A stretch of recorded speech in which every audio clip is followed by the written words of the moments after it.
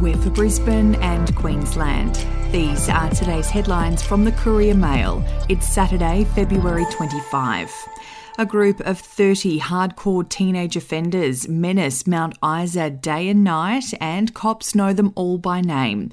Residents of the once great outback city live paralysed by fear, too scared to leave their home, walk to their car alone, or even drive at night as youth crime holds them hostage in their own town. Youths have taken over a hill dubbed Rexona Hill, dedicated to chroming, and many live in complete poverty in a suburb people have labelled the Bronx. Security guards man the doors at shopping centres and fast food outlets. Aerosols are locked up in shops, businesses armour windows, and cars are stolen almost every day. If you would like to read more on that story today, you can take out a subscription to the Courier Mail at couriermail.com.au or download the app at your app store. Buy now, pay later lender Latitude Pay is pulling out of Australia in a move that is expected to impact hundreds of thousands of customers. The financial services company, used as a payment option by thousands of retailers, including major operators Kogan, JB Hi-Fi and The Good Guys, announced on Friday it would no longer be available in Australia from April 11. Existing customers can still make purchases before then, and the payment plans will continue as scheduled until the balance is paid in full. We'll be back after this. Are you ready to get an inside look at crime from someone who has investigated some of Australia's worst crimes? It was like Aladdin's Cave. The luminol found bloodied footprints and bloodied handprints on a wall, so it's just like a horror movie. Former homicide detective Gary Jubilant sits down with cops, crims, addicts, victims, small-time cheats, and big-town lawyers as they tell their incredible stories. My house got raided. Next thing you know, I got bail refused. Next thing you know, I'm on a truck to Parklea Prison. Listen to I Catch Killers early and ad-free on Crimex Plus on Apple Podcasts today or wherever you get your podcasts.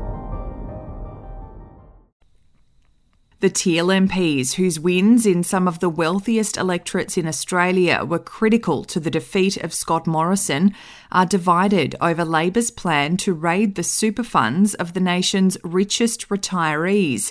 The federal government's May budget is increasingly likely to include a tax on the income from super accounts worth $3 million. Almost all of the seats with the most voters likely to lose from that are held by Teals. According to data from the 2016 census, the Progressive Independents hold 6 of the 8 electorates with the highest number of self-funded retirees who are the most likely to be affected by any tax changes.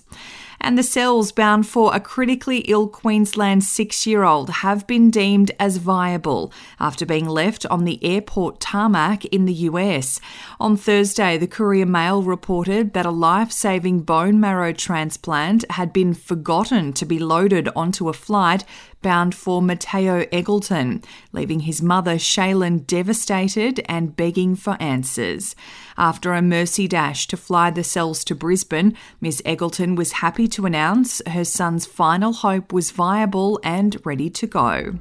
Those are your headlines from the Courier Mail.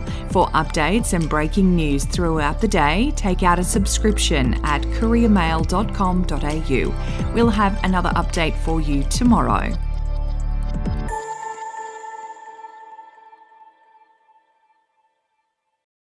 Are you ready to get an inside look at crime from someone who has investigated some of Australia's worst crimes? It was like Aladdin's Cave. The luminol found bloodied footprints and bloodied handprints on a wall, so it's just like a horror movie. Former homicide detective Gary Jubilant sits down with cops, crims, addicts, victims, small-time cheats, and big-town lawyers as they tell their incredible stories. My house got raided. Next thing you know, I got bail refused. Next thing you know, I'm on a truck to Parklea Prison. Listen to I Catch Killers early and ad-free on Crimex Plus on Apple Podcasts today or wherever you get your podcasts.